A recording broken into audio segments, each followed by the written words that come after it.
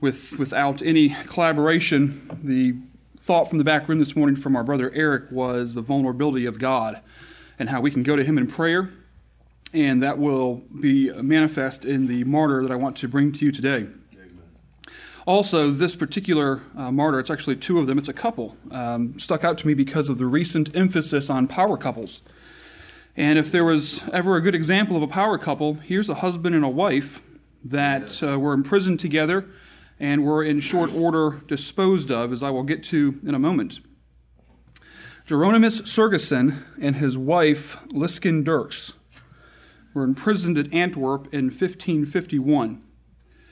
However, they were allowed to write to each other, which was unique for martyrs many times. And they wrote to each other a lot. And many of those letters have been kept for time and are recorded in several of our martyr books that you can look at.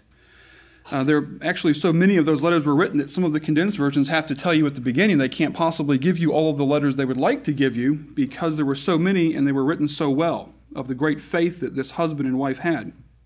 Amen. They also wrote letters to their brethren that were not imprisoned at the time with great efforts of comfort and exhortation to them. And when you read them, they use much scripture, so it looks similar to some of the epistles that our brother Paul wrote. Amen. And these letters went on for months.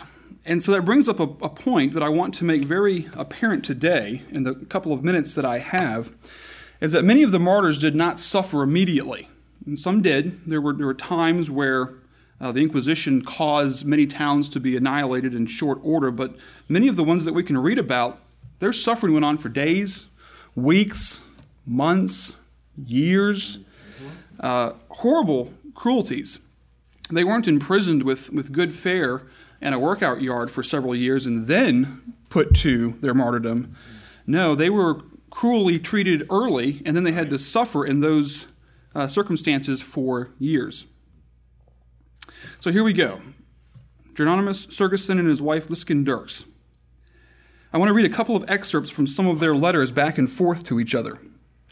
And I think you will find where the vulnerability of God comes in, and then I'll close with their demise. To set the stage, they were imprisoned because, and this would be said of us, we don't fight against the seven sacraments like many of our martyr brethren did, but this is what they were accused of. And this is a quote: they sought to worship the Lord according to the New Testament. Amen. Simple as that. Amen. They are also accused of obeying the commandments of God and not the emperor. A quote. Amen. And yes, they were condemned for calling transubstantiation the mere making of a bread god. Amen. Amen. Right. So here are a few excerpts from their letters back and forth, and this is a power couple and how they can encourage and strengthen each other. First, from Geronimus to his wife. Therefore, my most beloved wife, Liskin, submit yourself to present circumstances, be patient in tribulation, and instant in prayer, and look at all times to the precious promises everywhere given us. If we continue steadfast to the end, let us guard the precious treasure, for we have this treasure in earthen vessels, and cannot hide it. Amen. It everywhere discovers itself, and is much too precious to be concealed. We are so joyful having this treasure, which is our faith, hope, and love. These will never leave us barren of comfort should we even be placed in a dark hole, separated from each other. The treasure is of such a nature that it cannot be hidden. The one calls to the other and pours out his treasure so that it may be seen. We are so happy. Everlasting praise and thanks to the Lord. We call upon him, we sing together, we experience great joy in comforting and strengthening each other. Mm-hmm. Wonderful. That was from the husband to the wife. Now, from Liskin back to her husband. I beseech the Lord night and day that he will give us such an ardent love that we may not regard whatever torments they may inflict upon us. Yes. Yea, that we may say with the prophet David, I fear not whatever men may do unto me. This our suffering, which is light and temporary, is not to be compared with the glory which shall be revealed in us. Yes. Amen. Since then the will of the Lord is that with Daniel I should lie long in the lion's den and await howling and ravenous wolves and lions and the old serpent that was from the beginning and shall be to the end. I entreat all my dear brethren and sisters that they forget me not in their prayers. I will likewise cheerfully remember them according to my ability, O my dear friends, how can I sufficiently thank my heavenly Father that he hath thought it meet for me, a poor sheep, to lie so long in bonds for his name's sake? Night and day do I pray the Lord that this my trial may prove my soul's salvation, to the praise of the Lord and to the edification of my brothers and sisters. Amen. Amen. And also another excerpt. Once more I wish for my dear husband in the Lord, and for myself Christ crucified, our unfading joy, and a love that passeth not away. Know, my dear husband in the Lord, when I read that you were so happy in the Lord, I could not finish the letter. I was constrained to entreat the Lord that he would give me also the same joy, and preserve it to the end, that we might present the sacrifice of our bodies with rejoicing to the glory of our Father who is in heaven, and to the edification of all dear brethren and sisters. Know that I thank you heartily for the letter which you wrote to me. The grace of the Lord be with us always. Amen. Amen. And they go on and on. This is a condensed version. The bigger Martyr's Mirror book has dozens of them. Soon thereafter, this last letter,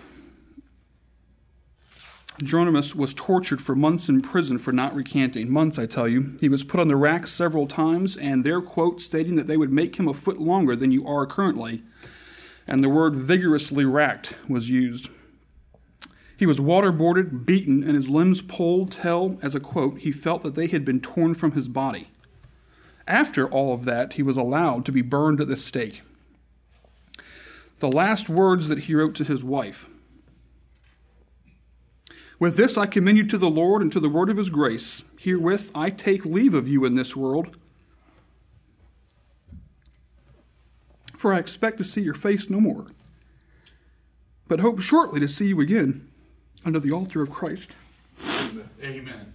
Therefore, my beloved wife in the Lord, notwithstanding the world counts us deceivers and separates us bodily from each other, yet the compassionate Father will in a little time bring us together again under his altar." Amen. With our brother, another individual that died with Jeronimus. I doubt not of this, but steadfastly confide in him.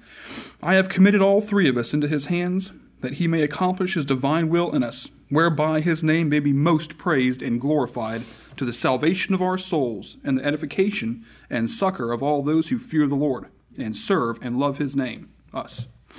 Amen. This he will do, I doubt not, for he forsakes not his own who put their trust in him. Therefore I go with a cheerful mind to present myself a sacrifice to the glory of God. Behold, my dear wife in the Lord, the hour is now come that we must part. I go before you with great joy and gladness to my heavenly Father and to yours.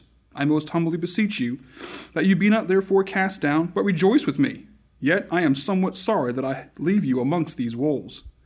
But I commended you and the fruit of our union. I had a child that was born to the wife in prison, to the Lord, and am fully persuaded that he will preserve you to the end. In this persuasion I rest myself in peace. The wife's reputation was of such that many were going to her defense to try to get her out of prison. When this was made known, the magistrates came and took her in the middle of the night and cast her into a sack alive and threw into a river, whereby she was drowned before anybody would know what had happened, so they didn't have to defend her. The last words written from the husband to the wife, the very last words that are recorded that we can find: "Be valiant in the Lord." And so I ask you, can we be valiant in the Lord? Amen. Amen.